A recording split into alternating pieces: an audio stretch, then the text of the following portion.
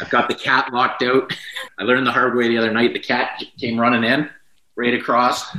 I'm staying in like a $6 million mansion on a golf course, and the guy said you can stay there as long as you want, as long as you look after the cat. Okay, wait, but how does one actually look after a cat? Because I thought they just did their own thing no matter what. Well, this cat thinks it's a dog, which is problematic. The bottom line is the cat cannot come on, and he's should have one podcast too many.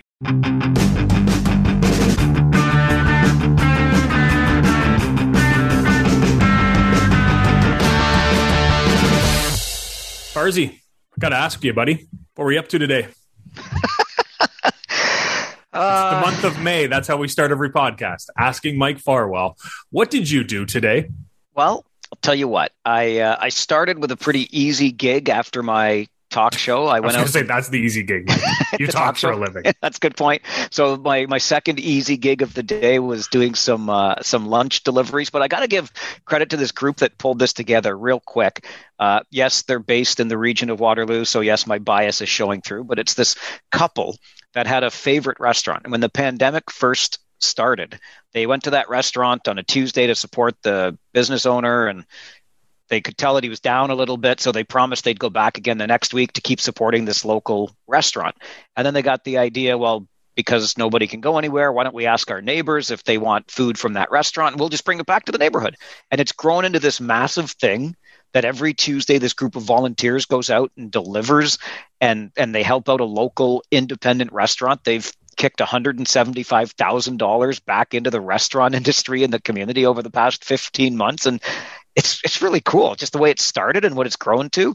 So anyway, I did some deliveries with them. And don't the restaurants put on a special that day that people can order? That's right. Yeah. So it's a discount. It's not like you're spending $40 on a meal, right? It's like, hey, come get this burger and fries for $8. Right. And you think about that for the restaurant, though. If they're moving 2, 3, sometimes 400 of these things a day, right? That's a nice day for the restaurant. So sure. It's really cool the way it all started. So they had me out to help out with some deliveries. Then it was off to do some gardening, and I had to move a few boxes. It's all about the manual labor during Farwell for Hire, Popey, I'll tell you. And I'm less and less manual as I age. I need to call you, young fella. Buddy, the way my body's been feeling lately, no thank you. I think I don't know if I'd be much help. I got to ask, how come my Farwell for Hire shirt, you can't read, it's backwards, but yours is right on the video here? Now, that's interesting because on the video for me, yours looks proper, and mine looks backwards. Okay, well then I won't worry about it. That's fine. If people don't know what we're talking about, Farwell hires or rents himself out for the month of May to raise money to find a control or cure for cystic fibrosis. Real quick, Farzy, hit them where they can help. Farwell? Yeah. Yeah, just like the shirt says, if you're watching on YouTube, read Pope's shirt unless mine looks right to you. Maybe they both look right on the video. I don't know. Anyway, Farwell, the number 4 hire.com. You can donate there. You can buy stuff there. You can play a 50-50 there, which is Ontario-wide, friends. So jackpot as we record is over $33,000. Not a bad chunk of change. Better than at a, Mississauga Ice Dogs game. So anyway, Farwell, the number 4 hire.com. Sorry, Missy, I had to put it out there. Hey, the $1,000 Thursdays are more than a Mississauga. Hey-oh, you gotta be that way, huh? It's funny because it's true. Yeah. Okay, so that's going on. What are you going to do? What are we? May, June, July, August, September, October? 5 months from now, in October, maybe the 7th. I will tell you exactly what I'm going to do on October the 7th. But before I tell you that, and I'm going to tell you how wrong you are, okay. I did want to just make a quick mention, and thanks to our friend Brent Bell, who likes to listen from the Eastern Conference side of the Ontario Hockey League, says he loves the podcast. So Beller, can I call you Beller? Because that's what we call everybody named Bell that we know, right? Shout out to Steve from Windsor. Anyway, Beller, thanks for letting us know. Thanks for listening to the podcast and passed along the information. And this is a gut wrencher, Popey. Steve Carter played for the Bulls from 92 to 95, Kingston native, went on to become a police officer in Kingston, and died suddenly this past week of a heart attack at the age of just 46, way too soon. So condolences to the Carter family and the Ontario Hockey League family, of course, mourns that loss of the former Belleville Bull who patrolled the blue line back in the day. That's crazy. Way too young. Way too young indeed. So you mentioned October the 7th, and what am I going to be doing? And I'll tell you what I'm going to be doing. I'm going to go to work, my easy talk show. I'm going to do that for a few hours. I'm going to come home. I'm going to probably just sit around and tap my feet with anticipation. And about 4:30 that afternoon of October the 7th, 2021, I'm going to make my way over to the Kitchener Memorial Auditorium, where they're going to let me through the doors as a member of the media, and I will ascend the stairs to the broadcast booth. I will not take the elevator. I will climb the stairs, and I will broadcast a Kitchener Rangers game on October the 7th, because that, my friend, is when the season is going to start.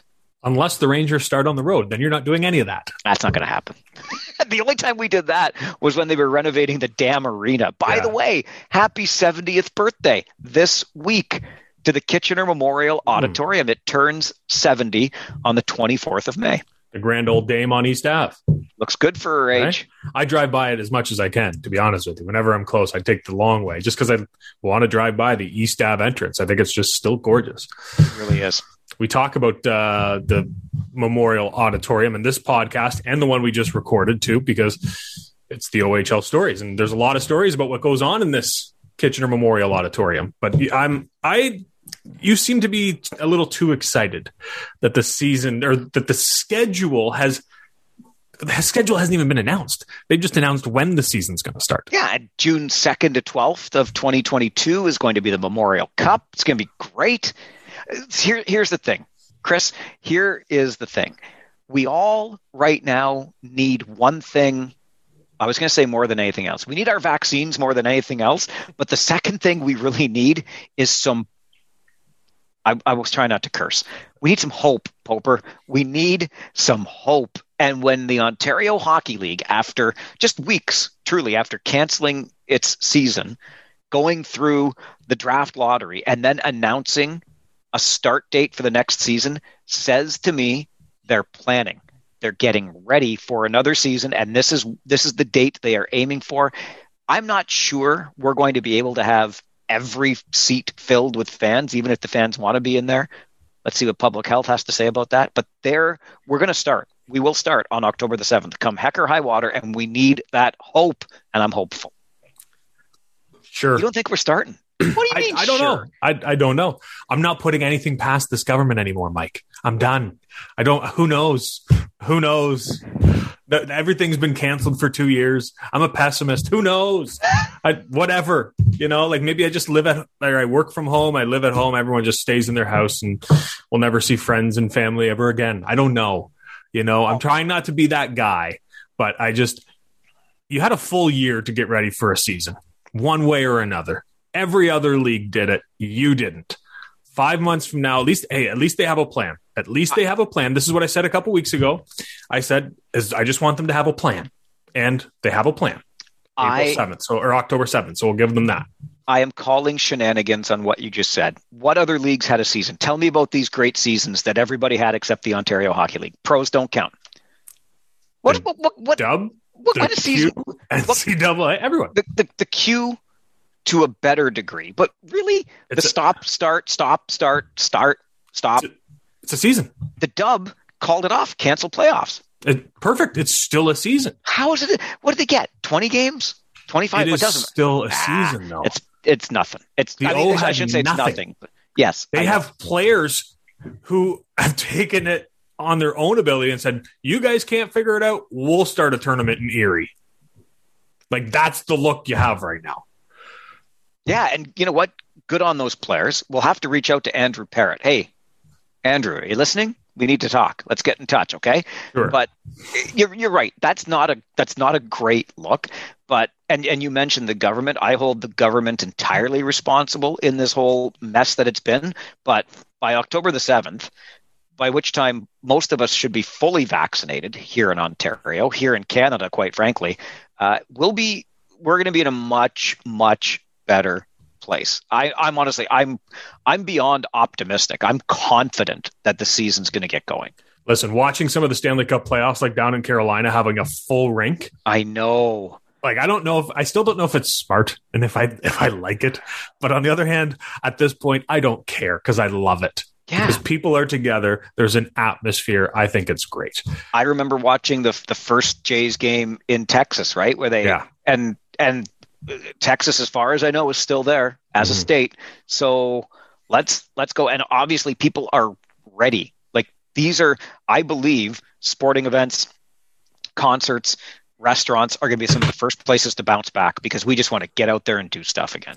I'm just going to say this and then we can move on. I just hope that if they open up somehow, some way, they make it that you have to be vaccinated to go into the building or the place of business, because there's still far too many people that aren't getting vaccinated, and it's just setting us all back. They might do that. I don't think a government will impose anything like that, because it gets pretty touchy. But if an independent entity like a business or an arena wants to do that, okay. I'm all for it. October 7th, when they announced that that's when the season was going to start, and they announced, the key dates, what that did for me more than anything was tell me I have 5 months to lose weight, fit into my suits.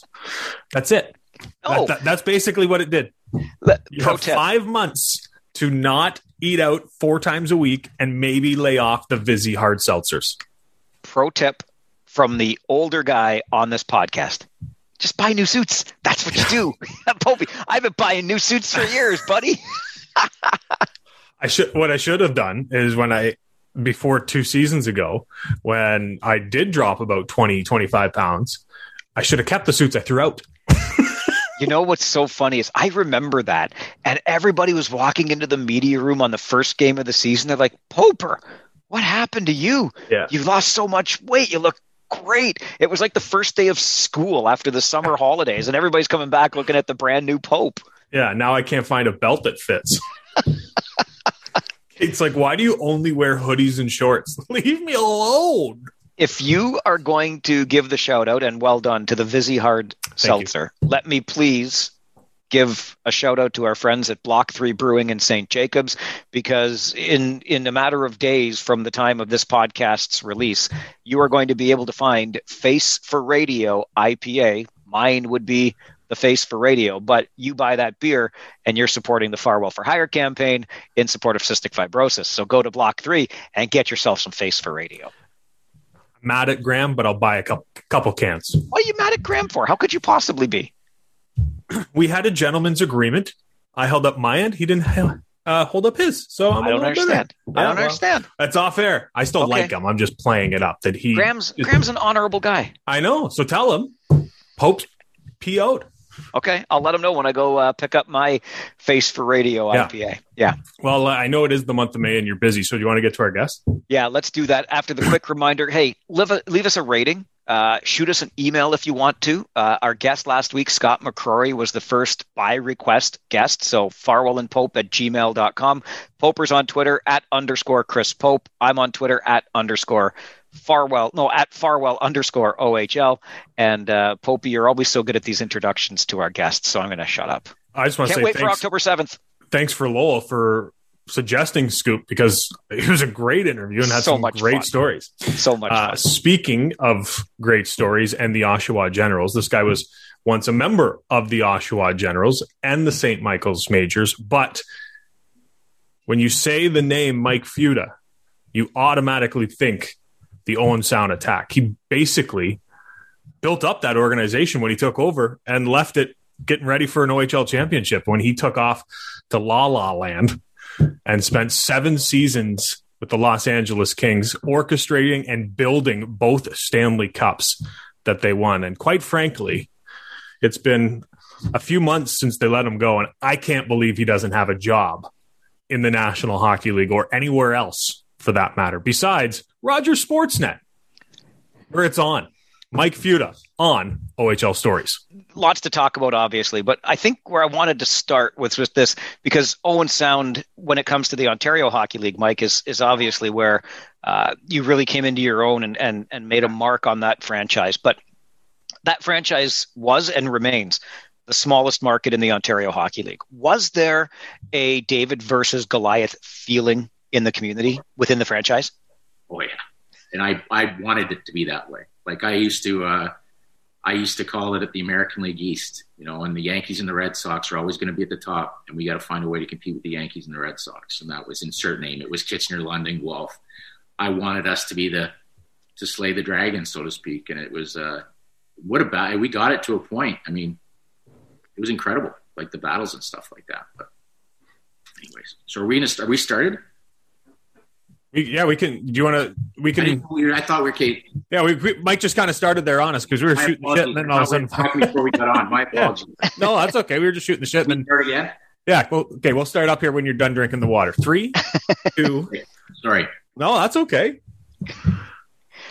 Obviously, Mike, there's a lot of ground to cover with you when it comes to the Ontario Hockey League, but I thought the place really to begin the dive here is in Owen Sound, where you really made the name for yourself in the league, certainly put a stamp on a franchise, but the Attack at the time were, and they still remain, the smallest market in the Ontario Hockey League. And I wonder about that David versus Goliath feeling. Was it really present in the franchise? If it wasn't, I wanted to incorporate it because I felt that was something that the biggest thing for me, like being, obviously I started in Mississauga on an expansion team, and then to go to the Oshawa Generals, which had all this storied tradition, and still think I was kind of into coaching and starting to fall in love with the personnel side of it. And of course, Sherry Basson at the time thought he was running the Oshawa Generals and the Erie Otters because he was in Oshawa more than he was in. So he would come in and tell us how to run our franchise at the same time. And then when Owen Sound reached out, he was like, I know you think you're the next Scotty Bowman, but you got a chance to run your own program up there. And it was so frustrating because really there was the list of teams, like everybody that would report to the OHL, and then there was a separate list of people that would report to Owen Sound. And that was the biggest roadblock that I had to knock down as far as making it. I mean, the ownership group was absolutely fabulous. When I met with them, they were like 6 of the most wonderful people you could ever imagine. And they're kind of handing the keys over to the car. And I wanted it to be David versus Goliath. And that was why I wanted our draft list to look like if we were going to make mistakes, it was because our list was wrong, not because people didn't want to play in Owen Sound. So that first draft, I mean, we had Bobby Ryan at number 1 on our list. And I basically built the whole hiring process around if I could get Bobby Ryan to report to Owen Sound, people are going to report to Owen Sound. Like it'd open up the market for American players and stuff like that. So I basically hired my coach based on a Bobby Ryan connection with Mike Stothers and stuff like that. And we did it and we recruited him. And I think that just opened up the door, but it was still that little market. Like there'd be players like, we get this, guys would be lined up at face-offs saying, we get this, we get that, like talking to Bobby Ryan on the ice, and he'd come back to my office and go, do you know what they get? And stuff like that. And it was just like, and it truly was. It was such a battle because we had to climb up to, and you had powerhouses and they were well run. It wasn't just, they were teams that were, I'm never big on this, teams broke the rules thing. I just think there's some people that had exceptional franchises and they were exceptional hockey people too. Like when you're going head to head with Pete DeBoer and Steve Spott, and they're with the Kitchener Rangers, and then you're going up and you got the London Knights with the Hunter brothers, and Guelph was always, it was tough. And then you had Bass running the Erie Otters, Sherry Basson and stuff. So it was a battle, and we put ourselves squarely in the battle. My ownership group we didn't cheap out in anything. It was a small, you've seen the Lumley Bayshore. It's not like Kitchener, but it is a place that teams don't like to come to play. Our dressing room, they turned it into, was like a small National Hockey League dressing room, their weight facility. They did a wonderful job. So they made my job easy as far as recruiting. But yeah, we were always throwing rocks at the Goliaths, and every now and then they hit, and sometimes Goliath gave us a swung right back, got us one of the chops too. But it was an incredible experience for me. And I mean, that community in itself, I'm still very close with the ownership group, and some of the names, I think one of the happiest as ever was, I mean, I didn't get the job done of winning that championship. They said, well, you've got good teams, but nobody's ever going to win there. And when Dale DeGray took the ball across the line with that team and they won, I was just one of the happiest people in the world that community finally had got to taste the victory of that championship that Owen Sound was never supposed to win. You mentioned Bobby Ryan. He made it very well known that he was going to play in the States. You get him at number 7. What went into that recruitment? Well, there's a little bit of it I'm not going to get because his father was in prison at the time, and it's been spoken about. And Bobby Clark was kind of like his surrogate father at the time. And Pat Morris, when I was going through my coaching list for my head coach, he brought up a name of Mike Stuthers, who had just been released from the Philadelphia Flyers as an assistant coach. And even though when a Flyer gets released, they're still very tight-knit. And my thinking was, if Mike Stuthers, after I interviewed him, I loved him, was that if I can use the connection with Philly, that knowing that Bobby Clarke trusted Stutz, they trusted me, that getting Bobby under, like he wasn't the prototypical, he was going to Michigan, he was in the program and stuff, but he was kind of player that wanted to fast track the National Hockey League. And it was a good fit. I remember having to go to Dave Branch and say, because of his personal situation, that, like, everybody talked about this, we had this cottage that we built for Bobby Ryan. It wasn't the case at all. We actually had to get permission for his mom to come up because his father still couldn't cross the border. So his mom would have to come up and live in the community in order for Bobby to report. So it was all above board, but I remember him coming up in the summer, and it was one of those beautiful days. We took him salmon fishing, and he was the worst golfer. He's a scratch golfer. I can't believe he did. He's the worst golfer I've ever seen in my life. He left patches of grass at Stone Tree torn up, and I'm like, how can a guy with hands like you do this to a golf course? And now he's a scratch golfer. But anyways, we found out we were getting him, and it was like he almost just blew it off. Oh yeah. He goes, my dad spoke with Clarkie, and yeah, we're gonna come up. And I was just like, it was like nothing to him. We took him to like a senior B lacrosse game, and it was sold out. So we got to see what the rink looked like packed. Fortunately, he didn't get to see what it looked like with 6 feet of snow, but he came up, and he was just engaged by the whole process. And he lived with a great family, a Steakhouse family, along with Wes Cunningham. His mom lived with him, and he loved every minute of it. I'm sure there were times like he had the local girlfriend at the time and stuff like that. And he was a huge part of the community, but it was a battle. Like, once he went second overall, I mean, Bobby's just such a happy-go-lucky guy. And I mean, like, Brian Burke was coming up saying, listen, if you don't get your act together, we're going to both be running a McDonald's franchise together and stuff like that. So now Stutz had to become a bit of a hard ass, and Bobby kind of came in one day, like, he had extra bike rides. And Stutz was like, Bobby came in, when you brought me here, you didn't tell me I was going to the Tour de France? Because I thought I was going to. So we had some fun with him, but Bobby finally found out what hard work was. And then when he got to the National Hockey League and his body was in a lot better condition, some of those natural, incredible hands that he had started to take off. And we've remained very close. And it's just been so nice to see. Obviously, he went through some adversity there, but he's a special young man, and he's always got we had something for Helen Lewis was going through some health problems up in Owen Sound, and I called all the guys that were making the big money in the National Hockey League that had played there, and within a second we had raised $10,000-$15,000 for Helen. So that community, the guys that came through there, like the big namers like Giordano and Simmer and Bobby Ryan, they've really not forgotten about it, and they've looked after the people there. It was very fond memories. How much did Bobby Ryan's recruitment pave the way for those other names that followed? It was huge, Mike, because now, first of all, guys wanted to play with him. It was a good recruit. I mean, I got a call.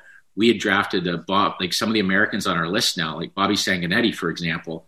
They were calling us, wow, what did you do to get Bobby up there and stuff like that? And it wasn't a matter of anything, because it was basically just now identifying the American players that were elite players that didn't necessarily, the program just wasn't for them, right? And I became a very, I think between myself and Mark Hunter, there were wanted posters up in Ann Arbor for us because every time we went down to the program there, we walked away with a couple of Americans in Michigan there. I don't think Red Berenson has my picture in his wallet either.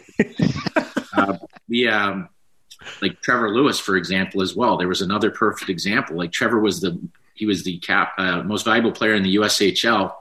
And the same thing, as soon as the Kings drafted him, and that ended up being my segue into the National Hockey League. But he was like, yeah, I don't want to go to Michigan. I want to go play with Bobby Ryan. And it ended up great. So we ended up with Trevor Lewis for a year, and even some of the part of the trade deadlines, just knowing that you've got that player.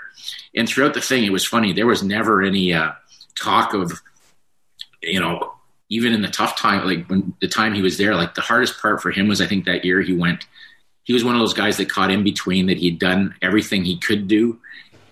But as a 19-year-old, he wasn't ready for pro and had to come back. That was the hard motivating year for him, because he truly was ready to play in the American Hockey League, but the rules were the rules, and he had to be returned to junior. And he was great. but he was so much better than anybody else at that time. It was hard to keep him motivated on a daily basis. And that's where my bond with Brian Burke came into fruition, with some extra motivating tactics that we had to use along the way. But so many incredible stories. And I mean, I still am in touch with his dad. His dad, he ended up being just like, his mom passed away last year, bless her soul, but his dad was unbelievable. And there was a great story because his mom and dad couldn't even sit beside each other at the time at the NHL draft because of, like, it was a restraining order or something like that. And then Bob Senior was adamant he could get up to see a game. So he on his own, he had his ankle bracelet on and all, got across the border, got his way up to Owen Sound, and we had him decked out in an Owen Sound attack tracksuit like he was a trainer. Sitting at the end, we had him at the end glass, sitting with me watching his son play. And right in front of us, where we come on the ice there in Owen Sound, somebody in London, it was like, I'm pretty sure we were playing London, somebody hit Bobby Sanguinetti from behind or Sekera from behind, and they were right down in front of us, and a huge scrum started. And the trainers come on the ice, and his dad ran on the ice with the trainers. So I'm looking around, and this is a televised game. And his dad's he's got one knee down, like he's checking on the guy, like for pulse. And then he starts giving it to the ref. And I'm like, oh my God. And Bobby's on the bench just shaking his head. And I'm like, how are we going to destroy this tape? Like, his dad is on a nationally televised game. His dad's on the ice giving it to the ref. So anyways, when he got back, he had to do a little extra time for breaking the cross the border rule. But I think they were understanding because it was such a funny story, but it just kind of told you how much the community meant to the family as well. That's crazy. Bobby got my buddy 31 points, Scott Trigun. I got to name drop him while I can. He put him on that line, and all of a sudden he had 31 tucks. You mentioned everything that was going on, and we're concentrating a lot on Bobby, but I just want to know, how, with everything that was going on, how did you orchestrate it, and how did you, along with David Branch, keep that whole story kind of hush-hush? Because it didn't come out until, I guess, the last couple of years. Well, I mean, we knew about it. The first time I found out about it was like, and I mean, I'm sharing a lot, but I mean, I literally Googled, because his agent was Mark Guy in Newport Sports, who I had a great relationship with, but they kind of said, Google the name Bob Stevenson, and I did. And it was like, literally, it said America's Most Wanted. Like, it was on that list of, and I was like, holy. And I think it was for like attempted murder or something, which I don't want. It was that serious. Everybody knows the story now. But when Bobby told the story, and I think that was why there were so many, that he was so close with his mom, but he really respected his dad. He still had that thing that he didn't want to let his dad down. His dad had obviously pushed him as a player, and he never wanted to let him down. There was still a real bond. It was the whole family. It was incredible. Like, the story, they were still very much in love, the mom and the dad. It was incredible once they got together, and they had this incredible bond. Although the story is so, it's got a violent side of it that's not fun to talk about at all. But through it all, they loved their son so much. And I think it was still like, when she talked about him before she passed, talked about the dad, she just kind of did it with a smile on her face, and how much love she had for them, and how much they wanted Bobby to succeed. And he truly is one of the classiest gentlemen that I've ever come across in business, Bobby Ryan Jr. And he just everything. He just handles himself in such a polite fashion. And now it's just like, he went through that adversity. And I think that was probably some of the demons that had kind of bottled up inside of him when he had the issue with the substance abuse. And I think now he's just in a great spot. He's a father. He's happily married. I mean, unfortunately got hurt this year with Detroit, but it is a great story. But I felt I had to let the proper people know so they could understand the story. Like, I mean, I didn't want Dave Branch to be finding out about something secondhand years later. And then, but I think a lot of the people in the OHL kind of were aware of the story, but they were trying to, it's just human nature. Some of them were trying to use it more in a competitive way to keep him down and unhappy, as opposed to supporting him. And I don't know the lady's name, but Anaheim, he mentions her all the time, and he's mentioned her in all of his speeches. Anaheim sent up a lady, one of their, she was like a psychologist, a sports psychologist that worked with them, and I didn't know her name offhand, but he basically used her like a surrogate mom. And I know she took him through a lot of this process, and there was never any time that we were like, no, like if Bobby needed it, we had that support staff through Anaheim there for him. And it ended up really helping him out in the long run. He was very thankful for that. And again, he's such a grounded kid. I mean, he laughs, like he'll joke now, like what his last contract was something like 7 times $7 million or something. And then he'd be like, he'll send a text like, hey, Fuchs, do you think Vegas is going to pick me up in the expansion draft, making 7 schmil and stuff? And I'm like, I think you're kind of going to be stuck in Ottawa there for a while. And, but he's just, he's just a good person. So I'm glad that he's in a happy place. And I don't think he's done playing yet. He still really loves the game. It's clearly not about money anymore, but he loves the game.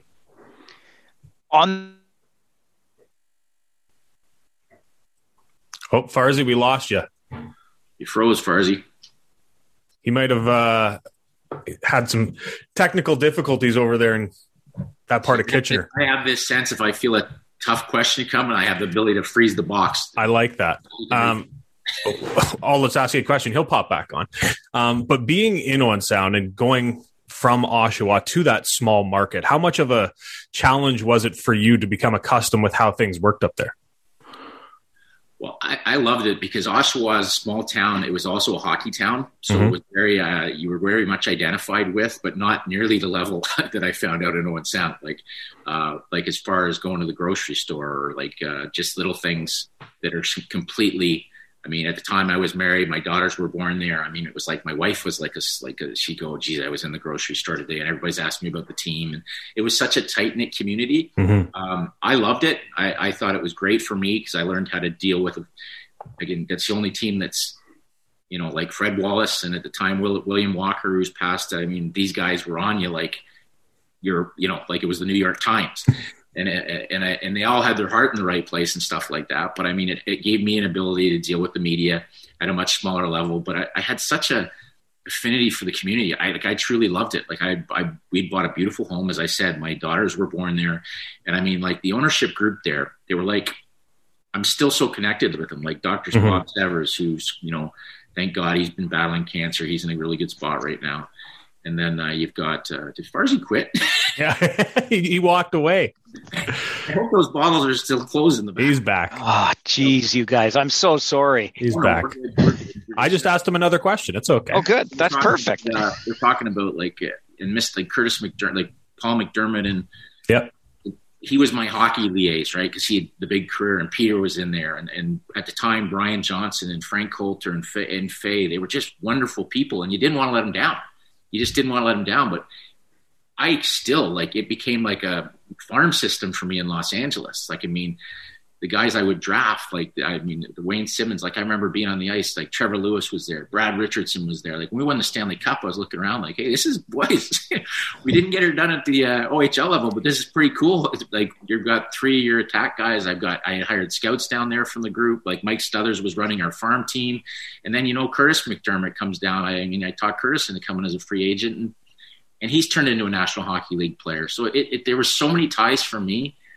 Even Joey Hishon. Like, I mean, there was a funny story because Joey ended up winning a championship. He was he was trying to get drafted by Guelph or Kitchener because that's where he lived, right? And I ended up drafting him, and he was so ticked off with me. But Joey wasn't exact. He was like, "That's it, I'm going to school." And I'm like, "Joey, you've seen your report card. Okay, I love you to death, and you're hockey brilliant, but you're going to Owen Sound Secondary School. That's where you're going." So he came up, and he loved it, and he won a championship, right? And we've remained incredibly close. And he was like, he always says, you know, imagine if you didn't draft me. How, like, it ended up turning, unfortunately, with the concussions and stuff in the OHL finals, but it turned out great for him. I mean, he was a first-round NHL pick, and he's now coaching up there, so the city must have been that bad for him. You talk about not getting it done in Owen Sound, but I want to look back on the 2005 season. So Bobby Ryan is the cornerstone that you've built around. And when we talk about the 2005 season in the Ontario Hockey League, everybody naturally talks about the London Knights, with good reason. But until they went and loaded up at the trade deadline, Mike, how close did you think you were? We were really close, and that was a great team. But it was so weird. It was like our year. It was weird. Looking at all year, they were ranked number 1 in Canada, and we were ranked number 2, right? And then it's funny because Kitchener. I mean, I think we lost to Kitchener, didn't we? Did we end up first round? Yeah. It was like, and that's when I learned what the Mike Richards phenomenon was about. You know what I mean? And I end up winning a Stanley Cup with Mike Richards. I mean, the day that everything is so interchanged, it's like we end up beating Peter DeBoer in the Stanley Cup championship with Mike Richards and a bunch of hockey's that way. Like, we thought for sure that team, we were built to get by the Rangers in the first round. And he single-handedly, and we got so caught up with, what's his name? I think it was Adam Keefe running around, that what we've learned and Mike Richards was going after, they were going after our skill guys and we were going after their tough guys. And it's like, it made no sense. We got so caught up in it, and it was that was probably the toughest loss for me in the Ontario Hockey League with the team we had. But it also showed you what true greatness is out of Mike Richards. Like, I mean, I talk to Ricky when I can still, because for me, I remember coaching him in the under-17s, and he was injured, and he still came up to the All-Star game because I said, listen, the fans really need to see you, right? And I think Kitchener didn't want him to come because he was on crutches or something like that, and it wasn't a good look. I don't even remember what the injury was, but he still came to the All-Star game and sat in and allowed the fans to get to meet Mike Richards. So I just thought this guy, and still to this day, I think he's one of the most true, best leaders I've ever been around at any level. So looking back on it, as much as it sucked, you see the guys that were the key components in those areas, with Corey Perry. Like, Corey Perry used to fight Mike Richards, and they're buddies.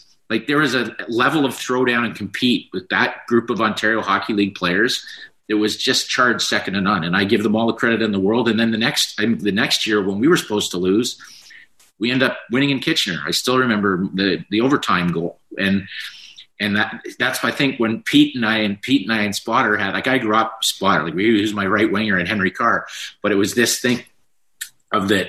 Okay, Kitchener broke our hearts the year before, and I was throwing rose petals at them. And the next year, we broke their hearts, and they wouldn't talk to me. I was like, guys, I understand the difference between, the Red Sox and the Seattle Mariners, but the Yankees and the Seattle Mariners, but give us some credit here. And to this day, like, I mean, that rivalry, like, when we were going through our coaching change in Los Angeles, Dean Lombardi gave me an assignment, said, tell me who the next best coach is. Who's the next guy? And I said, without a question, it's Pete DeBoer in my mind. I said, he's brilliant. I love the job he's done. And we actually met Pete, and it was like an old Humphrey Bogart movie. It was a mid-season. That's how I learned too, if you're going to make a coaching change mid-season, how difficult it is, because you don't want people to see you're talking, and you have to meet the person in person. I remember being at the airport, like the Sheridan Airport Hotel, right in the middle of the airport, in some dark corner where I just put Pete DeBoer and Dean Lombardi in the corner, and then I just kind of was on guard to make sure nobody saw that they could interview. But I think Pete at that time, I mean, we were good friends then, and we're much closer now, but I think he understood then how much I respected him and respected the competitive nature of it. And actually, as a coach, and Spotter and I go way back, but Pete and I became a lot closer after that. And then it was so strange to think about the past we've come, and now here I am. I've gone from, and we joked about this because I went from Owen Sound, and now I'm living on Manhattan Beach in Los Angeles, and he's in New Jersey. And I'm like, which is kind of like, I'm now in Kitchener, and he's kind of like in Owen Sound. And we just talked just the superlatives where the and obviously Jersey has incredible. We were just talking climate and stuff like that, not because Blue Lamorello had many cups, but it was really tough and gratifying, obviously, to win the cup, or first Stanley Cup. But it was like, looking at the bench, I was still just shaking my head at that rivalry, thinking, wow, I can't shake these guys. Here we are in the NHL. I got Spot and Peter on the other, and those relationships have developed, even with Mike Vellucci and stuff like that. Mike Foligno and I remain incredibly close. So there's just so many. I mean, that's what the OHL for me, the relationship's just incredible. Just absolutely incredible. And especially coming in for me, because, I mean, I'd played Germany, and I had a great university career. I kind of blew a scholarship up. I played some good hockey in Europe. But coming into the OHL, you go into that first meeting, it's like the who's who of there's Sherry Basson, who, you've seen on the OHL coverage, and there's Dave Branch, and there's Bert Templeton, and Brian Kilray, and Larry Mavety. And I just gravitated to those guys. And it was out of respect, but I was very chirpy with them. And I remember the first night I went out for some pops with Mavety and Killer. I probably took me about 3 or 4 days to get over it. But they were true legends. And I actually went up when Bert Templeton when I got fired from St. Mike's, I went up with Bert. He was fading from cancer, and I went up and spent some time with him because I wanted to rub shoulders with the legends and learn what it was all about. And I became really close with Mav. And when I'd go into Kingston to scout Kingston when I was with the Kings, I'd sit with Larry Mavety. And when I'd go in to Ottawa, Brian Kilray would pick me up, and we'd sit and have our time together. So those guys were such incredible, and they're different. I mean, obviously times have changed. It's not like when I got on the bus with the Kings, I'd fire up a cigar and put on an NFL game. But it was such to learn that those guys and how much they meant to the game of hockey and still do. It was just a great experience for me. And the other guy was obviously Sherry Basson, became like a complete mentor for me. So, what was that night like when you were out for those beers? I'm surprised how many beers I could drink, but it's like you just look at the size of like some of their guts, like Mav, it just throws them back like it's like popcorn. And then I got this thing where they had me doing this. We used to have the referee. It was like they were trying to bring the referees and the management teams and the coaches together so we'd be a little bit more kumbaya, these social things. And they decided what a good idea would be. Branchy and Ted Baker said, Futs, why don't you get up and say a few words, like have a little bit of a roast, right? And so I went up and the gloves were off. And I went I remember what I say. I bugged Stan Butler about his dress attire, so he didn't talk to me for a couple years. And then a couple refs were there, and I said, the golf tournament went well, but it was two referees ended up tied, but we couldn't do the playoffs because we know you guys aren't allowed to do playoffs. And I specifically named the refs, and so I had enough enemies. And I know Mav, I did that like that Johnny Carson sis boom ba, and I'd go like 30 kilometers, and then they go the amount of kilometers Larry Mavety puts on his car scouting per year. So we had a lot of laughs, and some guys are a little bit better at self-depreciating humor than others, but it was great. It was a good bond session for us. And I know that like Killer just used to think that was the most fun moments ever, but those social nights, those guys are veterans. Like they know what they're doing. The next morning, I'm literally sitting there with my head pounding at the morning meeting, and they're just like, "Hey, what are you doing tonight?" And I'm like, "I'm good tonight. I'm good tonight." There's another big name in coaching that's still going at it in the Ontario Hockey League, and you were an assistant with him in Oshawa. That would be Mr. George Burnett. What did you learn working with George? Well, that opposites attract. Because I went from being as Sherry Basson, he says, you think you're I thought I was running good practices, and I thought I didn't have that bench. I was 27 years old as a head coach of an expansion team, and we were getting outshot 62-10 every night. I got Mark. Thank God I brought Mark Osborne in because he really helped me. My practices were, I had the Sheldon Keefe, the Sheldon Keefe, Dave Frost group was they put a few years on my belt at the time there too. So that was an interesting time. But to come in with George all of a sudden, I watched the first practice and I was like, this guy's a machine. First of all, he had a teaching background, but the way he broke down practices and how each drill had a purpose towards your system and stuff like that. And he was dry. I mean, dry in a lot of senses. He had a very dry sense of humor. He didn't drink at all, which is very different from the Mav and Killer. So our personalities, but we really hit it off. And he was very much, he molded me very much. And I was on the bench with him, and we had Joe Sorella, who was up top. And I think he started to identify my passion for the scouting side of things. And there were teams calling, at the time, I think it was Sudbury and Sarnia had called to get permission about, here, you want another shot at being a head coach. And I was like, if I had gone that route, I'd be done. And they were like, if you get a chance, I'd already got my in with the under-17 programs, which George was really promoting as far as being I coached for a little bit, but as far as being part of the management staffs and the management crews there, and we had great success with that. And for me, that was like insider trading on having all the top players. And now you know how Mike Richards ticks when you're like, I mean, our number one line was Mike Richards, Anthony Stewart, and Nathan Horton at the one tournament. I think Jeff Carter was on our third line or something like that. So when you start to get around these guys, and the reason we lost because Paul Bissonnette was our number one defenseman.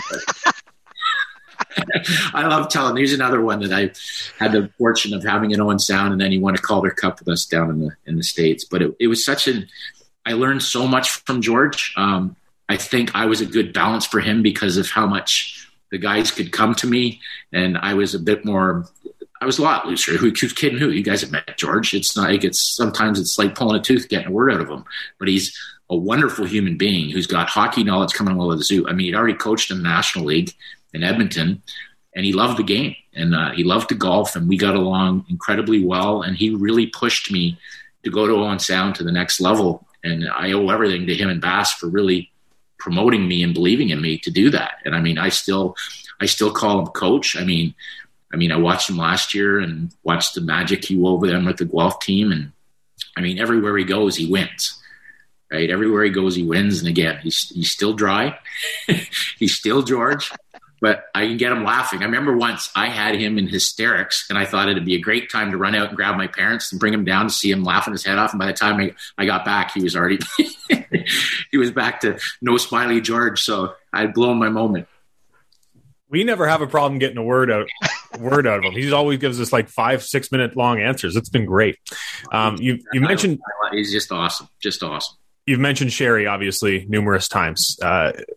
What's that relationship like? You called him a mentor. And you did a great impression, by the way. Well, that's another guy. I did the impression with the full hip walk and stuff at the I had him down to a science. But Bass is like a second father for me. I mean, and he literally, because he truly cared, and he tells it like it is, but you've got to be prepared to listen to the same story 7 or 8 times. Like it's fresh. And he always tells it like it's the first time you've heard it. So, but again, I mean, he was a mentor on how you like the amount, like he had such pride in even Frankie J, who I mean has passed on. He was his top scout, and you just learned so much sitting in the crowd from Frankie about what it's like to evaluate a player. But Bass was about building a team and identifying character and how important character was. And again, I mein, he's like an icon for what was done in the Ontario Hockey League, success he had. And then I always bug him when he's like, just like he drafted Connor McDavid. And I'm like, I said, did you even put that on your resume? That's like me saying, yeah, well, you know what? I drafted Drew Doughty. Yeah. Well, as to quote Bass, he goes, you can make that pick from a newspaper. So, yeah. So, but he's, I mean, I know he had some health issues, but we talk about everything. I mean, he was at my wedding, and I still remember him. I think Dave was there too. I remember Bass. I didn't know whether it was a dance or it was just him walking, because when that hip gives out, it looks like he's kind of got a little of that Donald Trump dance routine. But he had a great time, and then I had Eric Lindros at my wedding too, so that was a nice component. Did you put them at the same table? Those things I had to really spread out the tables, just in case the Quebec incident came up at the wedding. So. It was something. So he's a special man, and again, he keeps filled with energy. I still think he'd love to be a part of a team. Like I don't know why an Ontario team wouldn't want to pick him up as a consultant if they could deal with if George is 6-minute answers, Bass is like 36. But he's a great man. You touched on it earlier, Mike, the Owen Sound connections that were still there or were there in LA that, you know, as you went into the National Hockey League, and of course, as you win those Stanley Cups, what's it like? You know, in your role, director of player personnel, lead scouting, winning a Stanley Cup in the pros. I can't put it into words. I can't. I get emotional because I really felt that I'd let Owen Sound down. I think I was just happy because we didn't cross the line. We were on the berth. Everybody, there was no problem with people report, but I felt, you know, they had just offered me a 5-year contract to stay, and here I am. I was leaving unfinished business behind, but I was not gonna. The challenge ahead was like, I knew that when Dean pulled me in and said, right now we're the Owen Sound of the NHL, and you did such a good job building the culture through the players that we've got to build a culture here where it's not about guys come here to play because they want to be on the beach and their wives want to shop at Rodeo Ride. We want them to come here to win Stanley Cups. And it was fun because I had a lot of insider knowledge on guys that I'd been through the wars with. And I mean, Don Cherry said it. He goes, and I'm not because it's your staff, myself and Marky and Eddie, but he said Mike Futa built an Ontario Hockey League All-Star team in Los Angeles. And they were all my guys. It was like Pearson, Toffoli. Okay, we're going to trade Simmons and Shanner, but you're bringing back Mike Richards. Okay, we're going to trade for Jeff Carter. Doughty. They're all Jake Muzzin. I was like the name Brad Richardson, Trevor Lewis. It was incredible looking around the room at seeing the guys that I had been up through the battles with were now wearing the same jersey, and then to win it. Oh, it's everything goes through your mind. I mean. Because in the way we won it too the first time around, we went up 3-0 in every series. So, and each game was a battle. But when you have that much, we were never, if you lose tonight, you're done, right? And then in the last game when finally New Jersey got it to 3-2, we got a 5-minute major, and our power play was cold. And we were at home, and we scored I think we scored 5 on the power play or something. And it was so we were winning 5-0 after the first period. So now you got 40 minutes where that's going through your head. Like, you think you're pretty sure you're going to win, and then it goes, what are you going to do? I can't believe this. You're emotional about Owen Sound. You're emotional about your family. You're like, what am I going to do with the cup? I'm bringing it to Owen Sound. That's the first thing that I'm bringing it to Owen Sound. And it's the first place I went with it. I brought it to Owen Sound.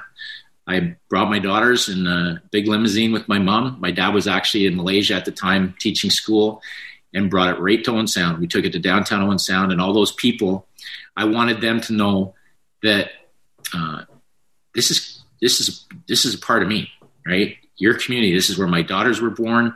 And if you hadn't allowed me, if you hadn't handed me the keys to the car with this program, I could never have experienced this. And that's what it was all about. And then to win it the second time. I mean, once you win it once, you wonder, well, maybe I'll never. And then we went to the conference final the next year, and then the next year we won it again. And I'm like, wow. And if we hadn't had so many self-inflicted wounds like Slava Voyanov, who at the time was just a little bit behind Drew Doughty, that's how good he was, and on a great contract. And then Mike Richards had his problems, and Jarrett Stoll got in a little trouble. So we had all these self-inflicted wounds that I think took us away from at least another run, like another good, like we were that deep and everybody was on great contracts. And then once that happened, we had to find a guy to fill Slava's spot, which we couldn't do. And then we overpaid Marian Gaborik instead of just winning the first, and then you lose Justin Williams, and all of a sudden you see those pieces that were such glue falling apart. But nobody can take away what you did and what we accomplished as a team. I still think about those days, and when you start to go back in the pictures, you just well up. But it's so exciting. It's even like you're going on the ice. The first time I'm like, oh my God, what if I can't lift it? What if it's too heavy? And then they hand it to you, and you could literally twirl it around like I was going to fire it into the crowd. It's just like feathers. It's feathers. And then your day with the cup, you've got like everybody's, maybe I'll keep it small. No, maybe I'll keep it at about 500. You call every friend you have, and it's like I said, because I'm a big cardio guy, but I've had some upper body surgery, so I literally, in the rules with the cup, you have to be the person to pour it and carry it and stuff like on the day. So the next day I carried it and poured so many drinks out of the cup. I literally needed to go to a chiropractor. My upper body was so sore. I remember because the second day I was handing it off to Tyler Toffoli, which is it's just an incredible story when you've known a kid since Pee Wee and now you're handing them the Stanley Cup. And it was incredible. Just an incredible feeling. And again, that's why for me, I'm one of those guys. There's a lot of guys in hockey that really piss me off because they don't like to see other people succeed in their own shallow way. It's about, if I can't have it, you can't have it. Whereas I'm like, I want Pete DeBoer and Steve Spott to win a Stanley Cup. You know what I mean? I don't want them to win it at my expense, but those are guys that deserve it. You know what I mean? They deserve it. And so that's the way I look at things. Like if I see a team, like when I see a team like St. Louis hosted and my director of scouting from Ian McClellan, who I recommended to the St. Louis Blues, who's now a Stanley Cup champion, that's the first call I make, or to Billy Armstrong. Like, there's some people you're not as happy for because there's some people that just aren't happy for other people. But the people that are good people in this, and there's a ton of them, when they get a chance to experience that, you just got to feel great for them. It's just such an incredible experience. And that's why somebody made the comment to me, and it really, they would said, you got to be really pissed off with Owen Sound winning. And I went, are you kidding me? Are you kidding me? Pissed off. I said, I'm the happiest, like, outside of that organization. They finished the novel for me. That's what was supposed to happen. So there wasn't an ounce of, oh man, they got it done without me. It was, they got it done. Because that same ownership group that took me under their wing and allowed me to build the program, they deserve that. And that community deserved that. I remember reading somewhere about a LA Kings defenseman upon seeing Drew Doughty in the dressing room for the first time, questioning, who the heck did we draft? Look at this. And then on the ice, he went, my bad. This player is good. Did you get any pushback or was there any worry on your end when it came to Drew Doughty and his off ice? There was never, well, when he was in Guelph and I heard what his weight was, and when he told me what he ate after games, there was a little bit of a concern. But what Drew has, you can't teach. And he's got hockey sense is an often heard word, but when you combine that, he's one of the most competitive human beings that I've ever been around in anything. Like, he hates to lose. So I remember, and he hates the story because we've told it over and over again, but he wasn't chiseled granite coming out of Guelph. He was like, and it was crazy because he was playing like, we have one ISO where he changes after about a 5-minute shift, and the puck goes down to the other end, and the puck comes back, and he's back on the ice already. So they're actually, you don't have time to turn the camera off because he was only on the bench from the transition from in and out, and he was back on again. So it was concerning to me that a kid that was playing 35 minutes a night was putting on weight. That was a bit of, but we put this challenge to him that, listen, we know Stamkos is going first overall. Drew, just get yourself, once you get that body, what you do, it's like Toffoli. Same thing with Toffoli. Like, he didn't exactly look like ravishing Rick Rude without his shirt on when we got him either. But by the end of it, this guy's, once he gets himself into NHL shape and starts looking after his body, now everything that nobody else can do naturally, he does naturally because he's got the tools. And you've got to put in that work. And Drew is getting by just being in shape. Like, he'd come in, I guess what you call it, you say skinny fat. Like, he'd come in and the fitness tests were not pretty. But the first combines, he looked, because they all came out in Under Armour, and he was so excited. He just looked, he had lost like 25 pounds for the combines. And then Zach Bogosian came out. I think they played like the Ultimate Warrior music as he came out, like throwing dumbbells all over the place. And there's Drew doing his flex, whatever the thing. But he got through it. And then he started to put muscle on. And his first few fitness tests were, from a pro standpoint, they weren't good. But he got on the ice and people were like, oh my God. That's like, this guy's painting Picasso's out here. I don't care what his body looks like. But of course, I think now Drew's seen it. Like, he had a little bit of, every time he has a little fallback, he starts to take that level of fitness to another level, to the point he's in the best shape of his life. Now, he will say that the best shape of Drew Doughty's life still isn't going to get you on the front of a magazine. But when you combine the competitiveness, now his body's in I just said, Drew, imagine what you're going to be able to do if you have the best cardio and you are a little stronger, because he likes to hit too, right? So if you're hitting like that and you don't have the proper shoulder strength, it's going to hurt you as much as it's hurting the other guy. And he bought into it. And it's, I mean, as I said, I just sat there and marveled, and they did such a good job always having like, I remember he's made so many guys, like, he's the millionaire maker, right? Like, but he had Sean O'Donnell first, who was a great mentor for him. And then, Willie Mitchell. And then all of a sudden, it's just insert name here. Every guy that he got to be defense partner became a millionaire. Like Brady McNabb, millions. He's like, I want to be Drew Doughty's partner. Like, right, like he had the great guys, like Rob Scuderi was a great mix, and then I think we brought in Derek Forbert, same thing. I want to play with Drew Doughty. Okay, everybody wants to play with Drew Doughty because you're gonna. It's the same thing you said. You're gonna get cookies because he's gonna set you up, and you're gonna probably be plus 30 or 40 because that's the way he does it. But I know he's going through a tough time now because he doesn't like to lose, but. It wasn't quite as bad as some of the other guys, like as far as their overall fitness, because again, but it wasn't an NHL ready physique, put it that way. You talked about how happy you were for the Owen Sound attack when they finally captured that championship. And you also referenced that sort of sense of unfinished business when you turned down their contract extension because you knew it was time for that next challenge for you. But 07 in Owen Sound too was a year that you put something together that you thought was going to be a championship team, and it just didn't work out. How many times do you replay that over? The last, it kills me because I learned a really hard lesson. You don't owe anybody. Like sometimes you're trying to do the right thing because it's a quick story because it actually helped Kitchener out. But Peter Simicallis was on waivers, right? And I thought Peter Simicallis would be a perfect fit for Bobby Ryan. And I actually flew down to watch him because I knew he wasn't playing in the minor leagues in the American League, and saw what I saw, and I wanted him badly. And I knew he was going on waivers. And David Clarkson was on the team at the time. And as soon as David Clarkson saw me, I knew the Kitchener Rangers were going to get a phone call.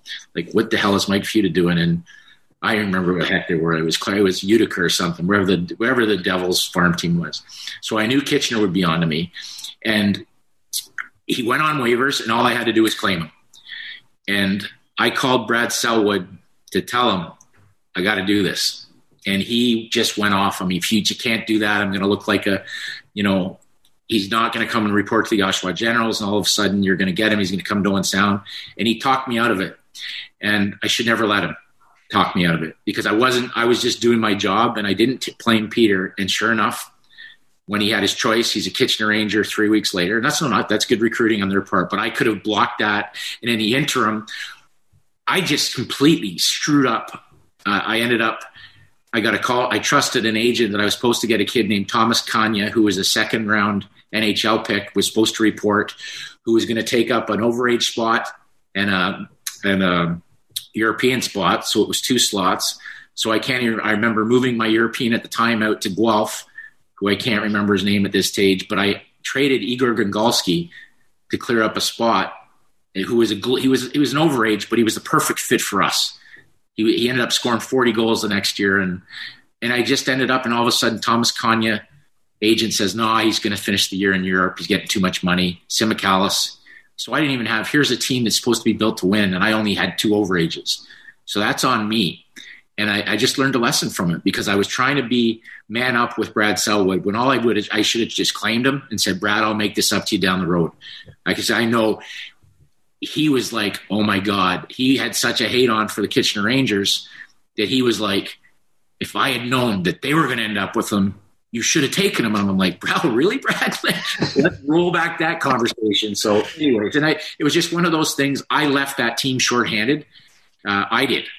And there was other things, but I also learned a little bit about listening to your coach. Cause we were always like, when we finally hit it out of the park with Mike Uzis, but we never really had that goalie that brought fear into people's minds.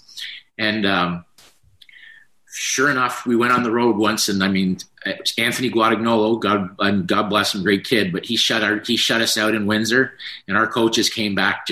We have found it. We found Johnny Bauer stuck in Patrick Waugh stuck in this, and I made a deal that I never wanted to make. And I said the only thing that didn't make it the worst trade in the history of hockey, or in my career anyways, is because Josh Bailey played in the NHL as a 19-year-old. But I ended up trading Josh Bailey to the Windsor Spitfires for Anthony Guadagnolo. And Josh and I are still very close, and he's probably about to play his 1,000th NHL game. And it was just one of those ones. And then 2 weeks later, the coaches come in and go, Guadagnolo doesn't have it, eh? I'm just like, I just remember that just going, as a coach, do what your coach, listen to your coaches a bit, but, you build the team and then let them coach it. You let them coach it. And that's at the NHL level. You certainly, you want to make sure you're bringing in somebody that Daryl Sutter or insert name here is going to be happy with. But if you're sold on somebody and you've done all your homework and you know it's going to make your team better, that's my job. And then let your coach the team. He does the lineups and he coaches the team. So it was a good lesson for all of us. You mentioned almost 1,000 games for Josh. Mark Giordano's almost at 1,000 games. What did he mean to that franchise in Owen Sound? Well, he mean everything. I mean, for me, because we joke all the time because he's never been drafted yet. Mm-hmm. it's a great story. I mean, I remember getting there and seeing his name, and they're like, you got to go recruit this guy, because I think Frank Carnevale had started a process with him, and Frank was let go, and then Mark was going to Ferris State on a scholarship, and he was playing like single A hockey, and I went and saw him, and I was like, this just kid, what is he playing here for? And he had a real, I call it, it's like an Italian beach body. I say he was built like an Academy Award. So he was, but he was, Peter Mavroudis, another hockey lifer, brought me to the house, and I met the family, and I just fell in love with the family, and they put their trust in me. It was very similar to the Wayne Simmons story. And I signed him we signed him to yet 3 years of education for 2 years of service. So we had to guarantee him an overage year. And the rest is history. He came up. He did his equipment didn't match. The owners were like, he looked like he just came out of Westwood Rink 4 in a 10 o'clock at night game. And I'm telling the trainers, get him some equipment. Like Paul McDermott's like, what is this? Like he literally looked like a garage league player. And he ends up, I mean, by Christmas, he was our best defenseman.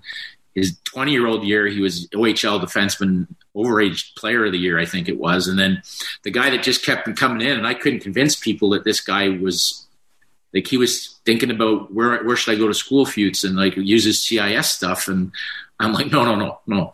And this Tom Webster came in, and Tommy, another one, unfortunately he's passed. He just loved this kid. And I said, Tommy, this kid will not make you look bad. And he brought him to Calgary, and they signed him as an unfree. He wasn't drafted again. And they signed him, and then he stood up for himself. And it was funny because it brings names from the past. Daryl Sutter was his coach, general manager, and he called me, and he's like, Futs, they're really lowballing me here. I think I'm going to have to go to Russia for a year. And can you ask Dean Lombardi what his advice would be? And I said, well, you got to be careful, because this isn't tampering, but I asked what advice.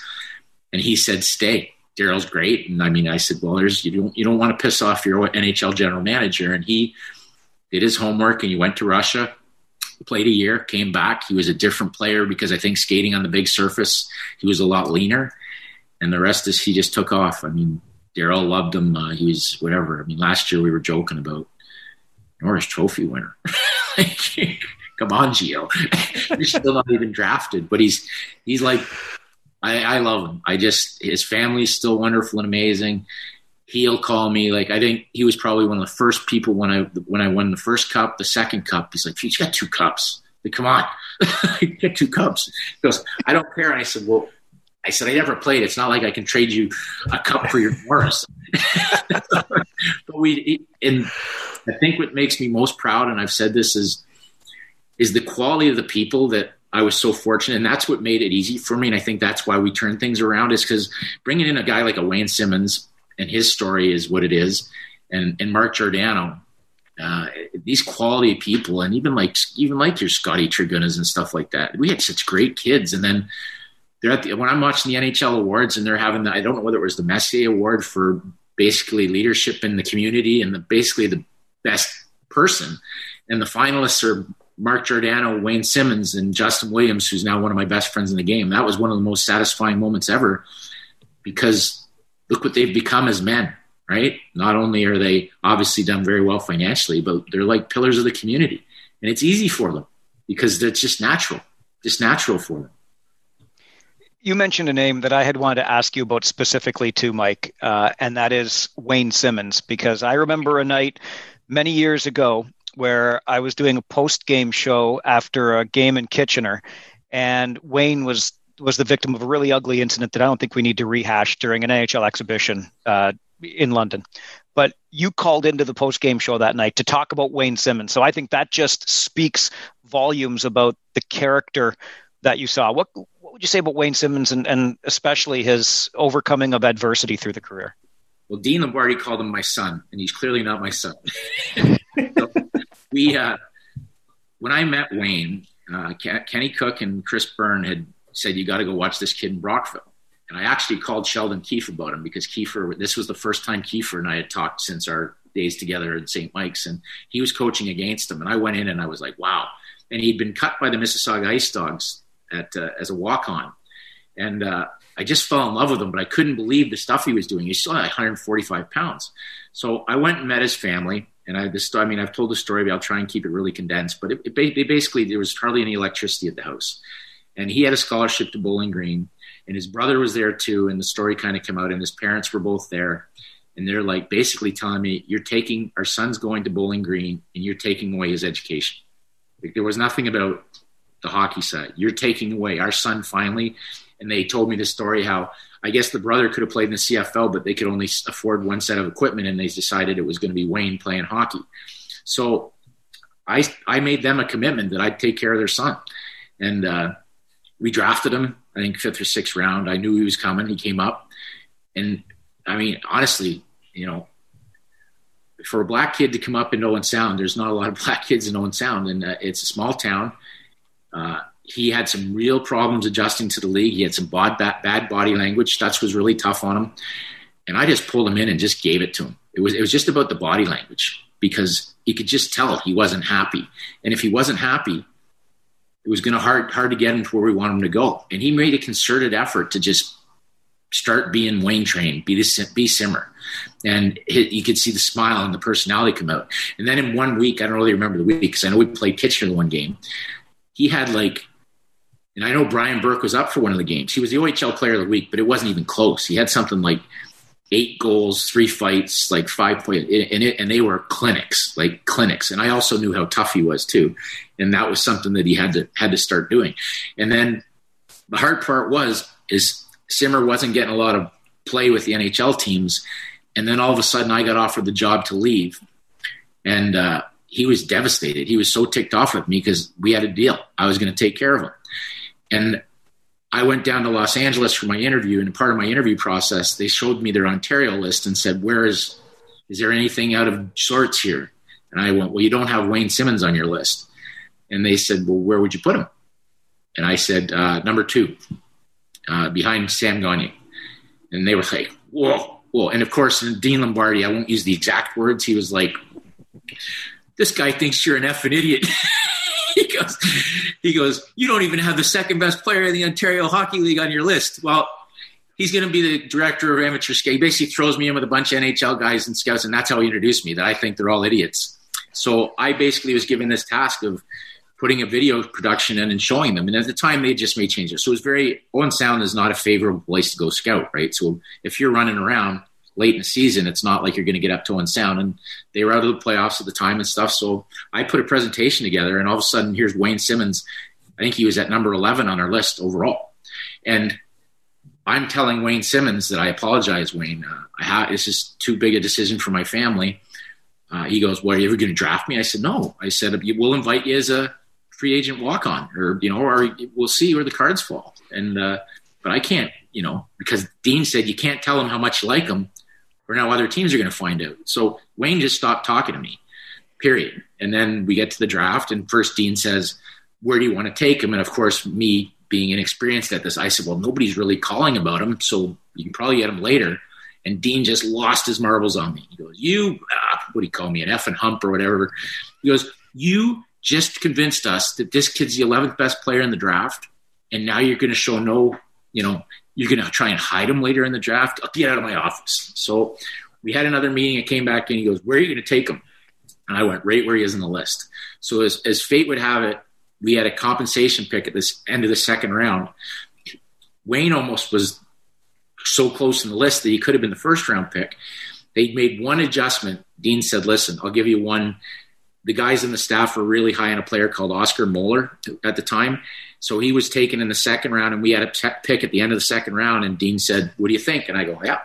So everybody just pushed the microphone my way, like, yeah, we believe you. We believe you. And I'm like, the Los Angeles Kings take from the Owen Sound Attack, Wayne Simmonds.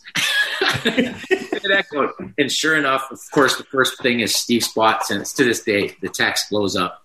I hope you didn't sell your house in Owen Sound. That's fodder. And then through this case, the only guy, Pete DeBoer, sends me a text. Like, it blew up. Like, are you kidding me? Second round, Wayne Simmonds, are you kidding me? And then Wayne's agent calls and says, Wayne just about crashed his car because he can't believe it, Futa. You told him you weren't drafting him. I said, I was told I couldn't tell him I was going to draft him. So not only is Wayne, excited, so he goes down there and comes into training. He almost made training camp as an 18-year-old. He beat somebody up. And at the time, Dean couldn't believe, because his vertical jump and his strength was like somebody who should be like 190 pounds, but he was still only 100. We were like, if we ever get Wayne with his power numbers, if you can ever get him to 165 pounds, he's going to be a beast. And he didn't protect the puck well. Our development guys worked on that, and he went back, and I helped orchestrate a trade to get him to Sault Ste. Marie. He wins a gold medal with the World Junior. He comes back, and I mean, whatever. He's almost 1,000 games.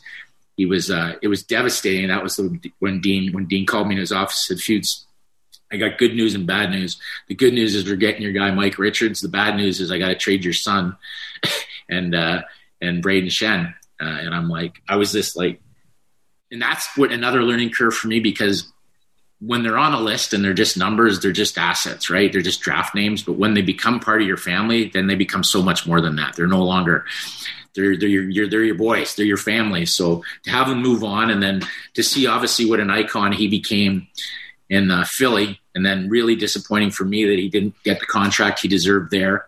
But he was an NHL All-Star, and he got to come back to Los Angeles as an NHL All-Star. So that was pretty special. And obviously he's a father now, and he's a Toronto Maple Leaf. And we had a lot of discussion over the summer about that.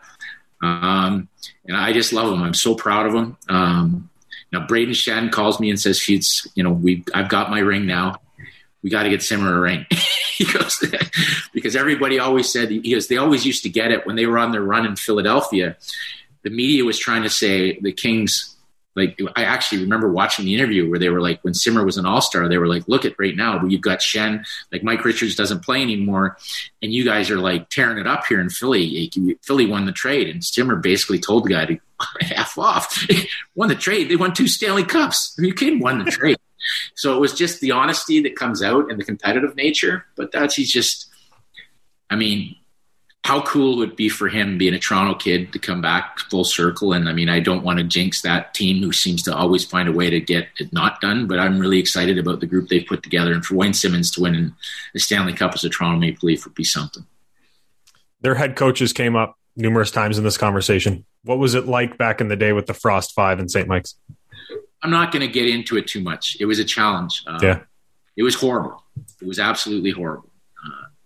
The story, you guys, somebody can read a book about what was going on. But out of what Frost was doing was absolutely despicable. I mean, I used to laugh because I had the best power play in the league, and I had nothing to do with it.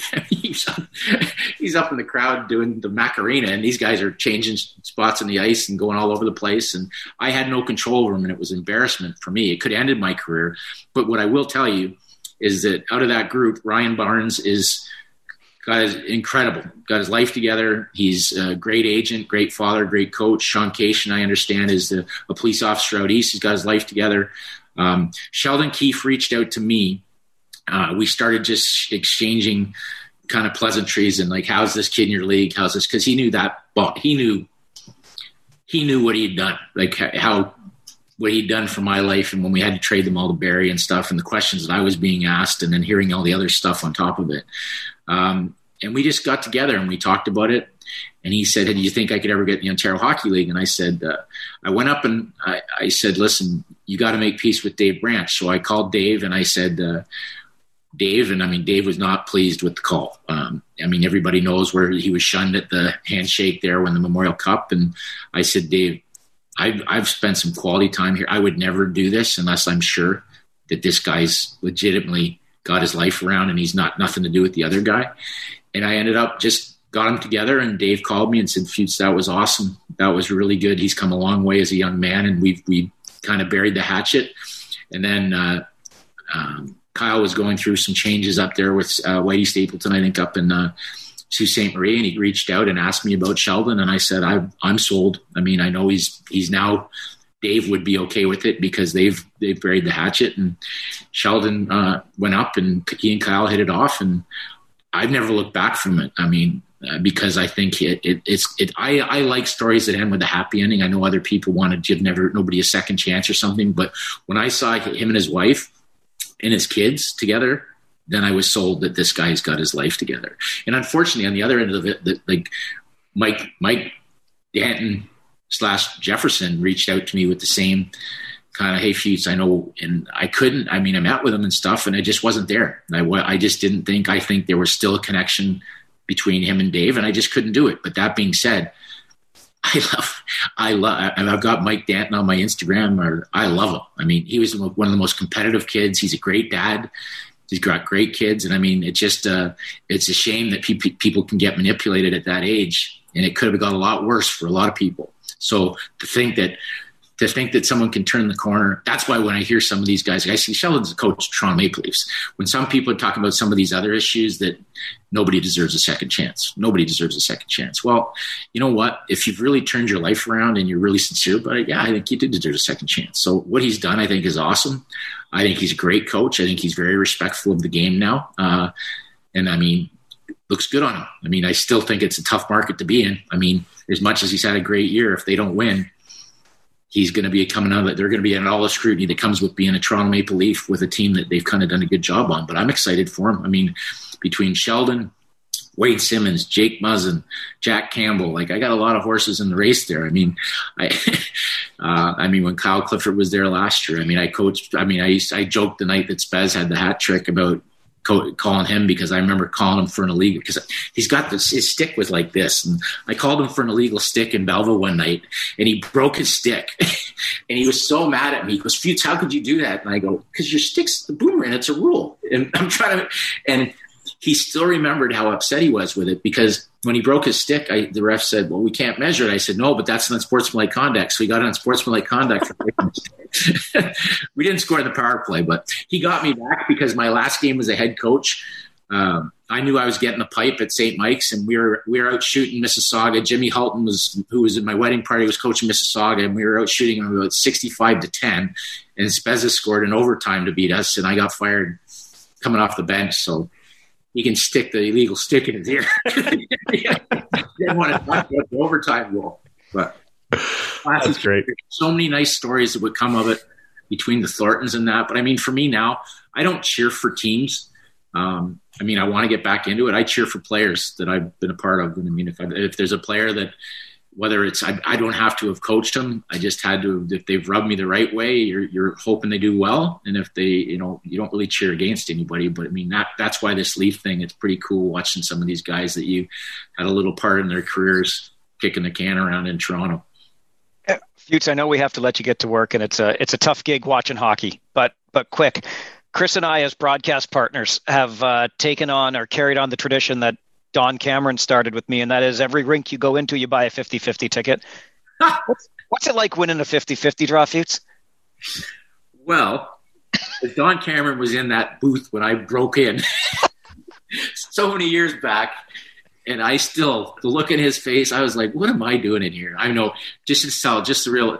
I got so ticked off one night, and I ran in and busted in your door there in Kitchener while you guys were in the middle of the broadcast. It was like a scene out of the WWE. And after I was done screaming at you guys, for some reason, unbeknownst to myself now either, it was one of those things that was a learning lesson. But I was recently divorced, and I was in Edmonton, and I've never bought a 50-50. I mean, I think my parents and I won a fruit basket or something at Pine Point Arena watching a lacrosse game once. And they keep flicking up on the boards that it's like, I'm like, wow, it's like $87,000 for the 50-50 draw. So I get up, and I had flown in early the night, so I had all the tickets. I didn't have any scouts with me, no teammates with me, so I had like 8 seats beside me. I've got I remember a big Wayne Gretzky bottle of wine that they gave the scouts and all the tickets, and I get a little gift bag, and I go down, and the first lady sold out of tickets, and then this lady goes, I have one ticket. And so I bought, it was just one ticket too, because you get, like, some people had sheets. So I just bought the one ticket, and I'm sitting up there, and I still remember, because Canada was just kicking the tar out of Czech Republic. It was something like 6 or 7-1, and they announce it, and I'm kind of scrambling with all my tickets, and I look, and I did the biggest double take, because it just, if you've ever had a 649 ticket or something, you see a couple numbers, you get excited, but it resonated. Like, it just went, oh, then I kind of put it down. I put my test down, turned it upside down, rolled my test over again, looked again. I was like, called a police officer over and said, can you just take, and he's like, oh yeah. Yeah. And I'm like, okay.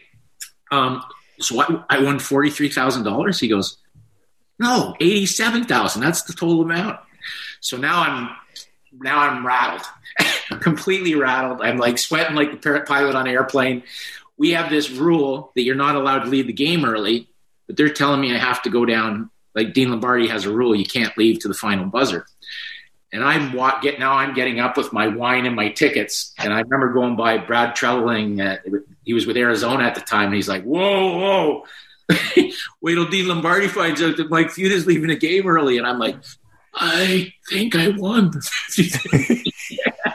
And they're like, of course. And I go down and I go into the little booth there and they've got the cameras and stuff. And I hand them the ticket and I'm like, and of course my mind is like thinking, I'd just gone through divorce and I'm like, does my ex-wife get any of this? It was so bad.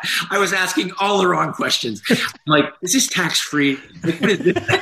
And it was like, I'm literally should be related and I'm literally trying to call a lawyer and find out. And they give you like one of these checks that's like Bob Barker, right? So it's not like you put it in your friggin' pocket. It's like one of these billboard things. And I'm like, okay, this is great. I got to get out of here. And they're like, no, we need your name. And I'm like, I can't give you my name. I said, I'm here working. So I was going to give him a fake name. And they go, no, you need to see your ID. So I give him and I actually put Mississauga. I go, Mike Futa from Mississauga. So sure enough, I'm walking out. I almost forget the wine, forget the tickets. I actually took the wine and gave it to somebody because I was giving away everything. I was in such a good mood. And I start to come out and I hear Gordon Miller. Like I'm now watching, he's like, Mike Futa. It's such a boring game that it became a talking point. I can't believe this. Mike Futa has just won $87,000 here while scouting for the Los Angeles Kings. And I'm like, so now here, of course, you got my phone is just like it's up to like 400 messages. And now you got people calling me from school. I don't know if they can borrow money. Ron had called me and was like, he's like, it's totally straight-laced. He's like, you were working for the Kings, and that's really the Kings' money. And so I had people screwing with me, but it was unbelievable. And anyways, and yes, my ex-wife was calling. And I remember getting in the cab, and this guy is driving me back to my hotel. And I've got this Bob Barker check. And they gave you a real one too, but you've got the big fake one. And by now everybody knows about it. So I have to get out of the rink while all the hockey guys are giving it to me. And this cab driver, they turn on the radio and the radio station's going, it was a tough game tonight, but get this, a scout for the Los Angeles Kings won $87,000. So now I've got this, let's just say, I'm not quite sure he was Canadian driving my taxi. And he just goes into a rant about, I'm driving a taxi and some effing guy wins $87,000 at the game. And I'm just like, so I wait till I get back to the hotel. And I remember reaching in and I gave him like $200. And he's like, what? And I go, I'm that guy.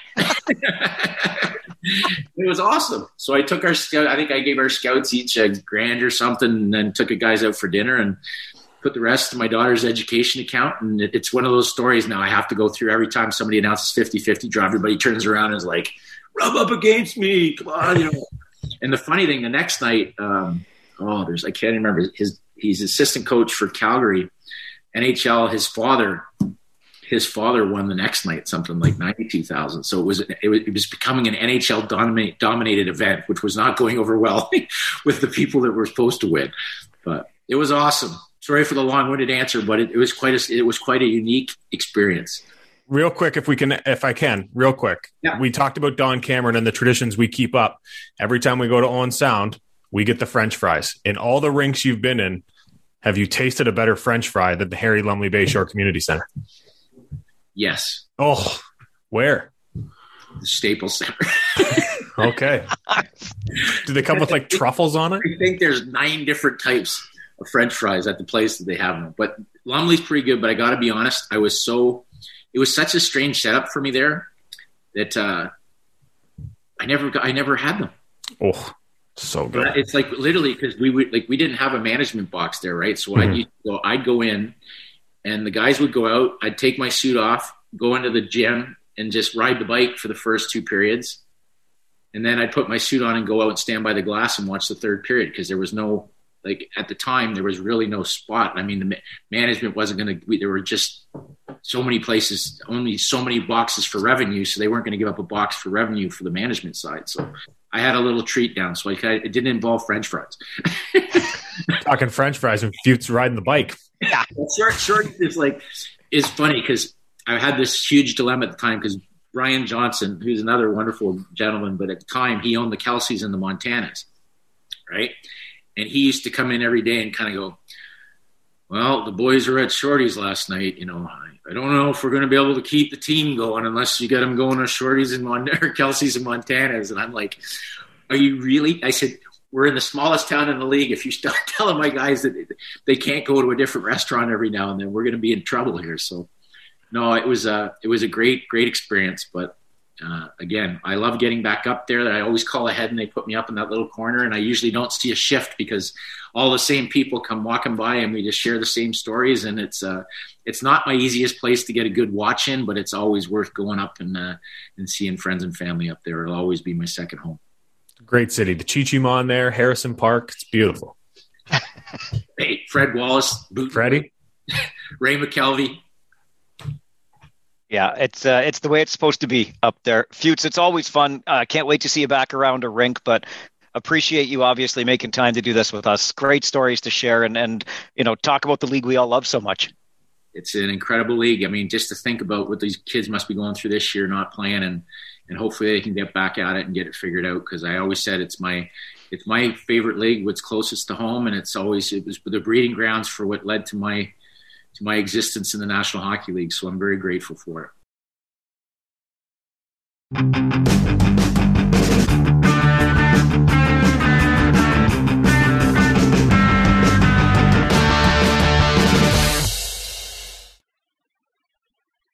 Hi, I'm Logan Anderson, host of the Say the Damn Score podcast. On my show, I deep dive into the sports broadcasting business by, you guessed it, talking to sportscasters. The show has featured big names like Bob Costas, Kenny Albert, and Vern Lundquist, as well as many up-and-coming broadcasters who you may not know yet, but you will know soon. Whether you're looking for professional development as a sportscaster, different career paths, or if you just want to be entertained by hearing some of the best storytellers in the world tell their own stories, this podcast is for you. You can subscribe to the podcast on all major podcast platforms, or you can visit our website, saythedamnscore.com. Another Sound Off Media Company podcast.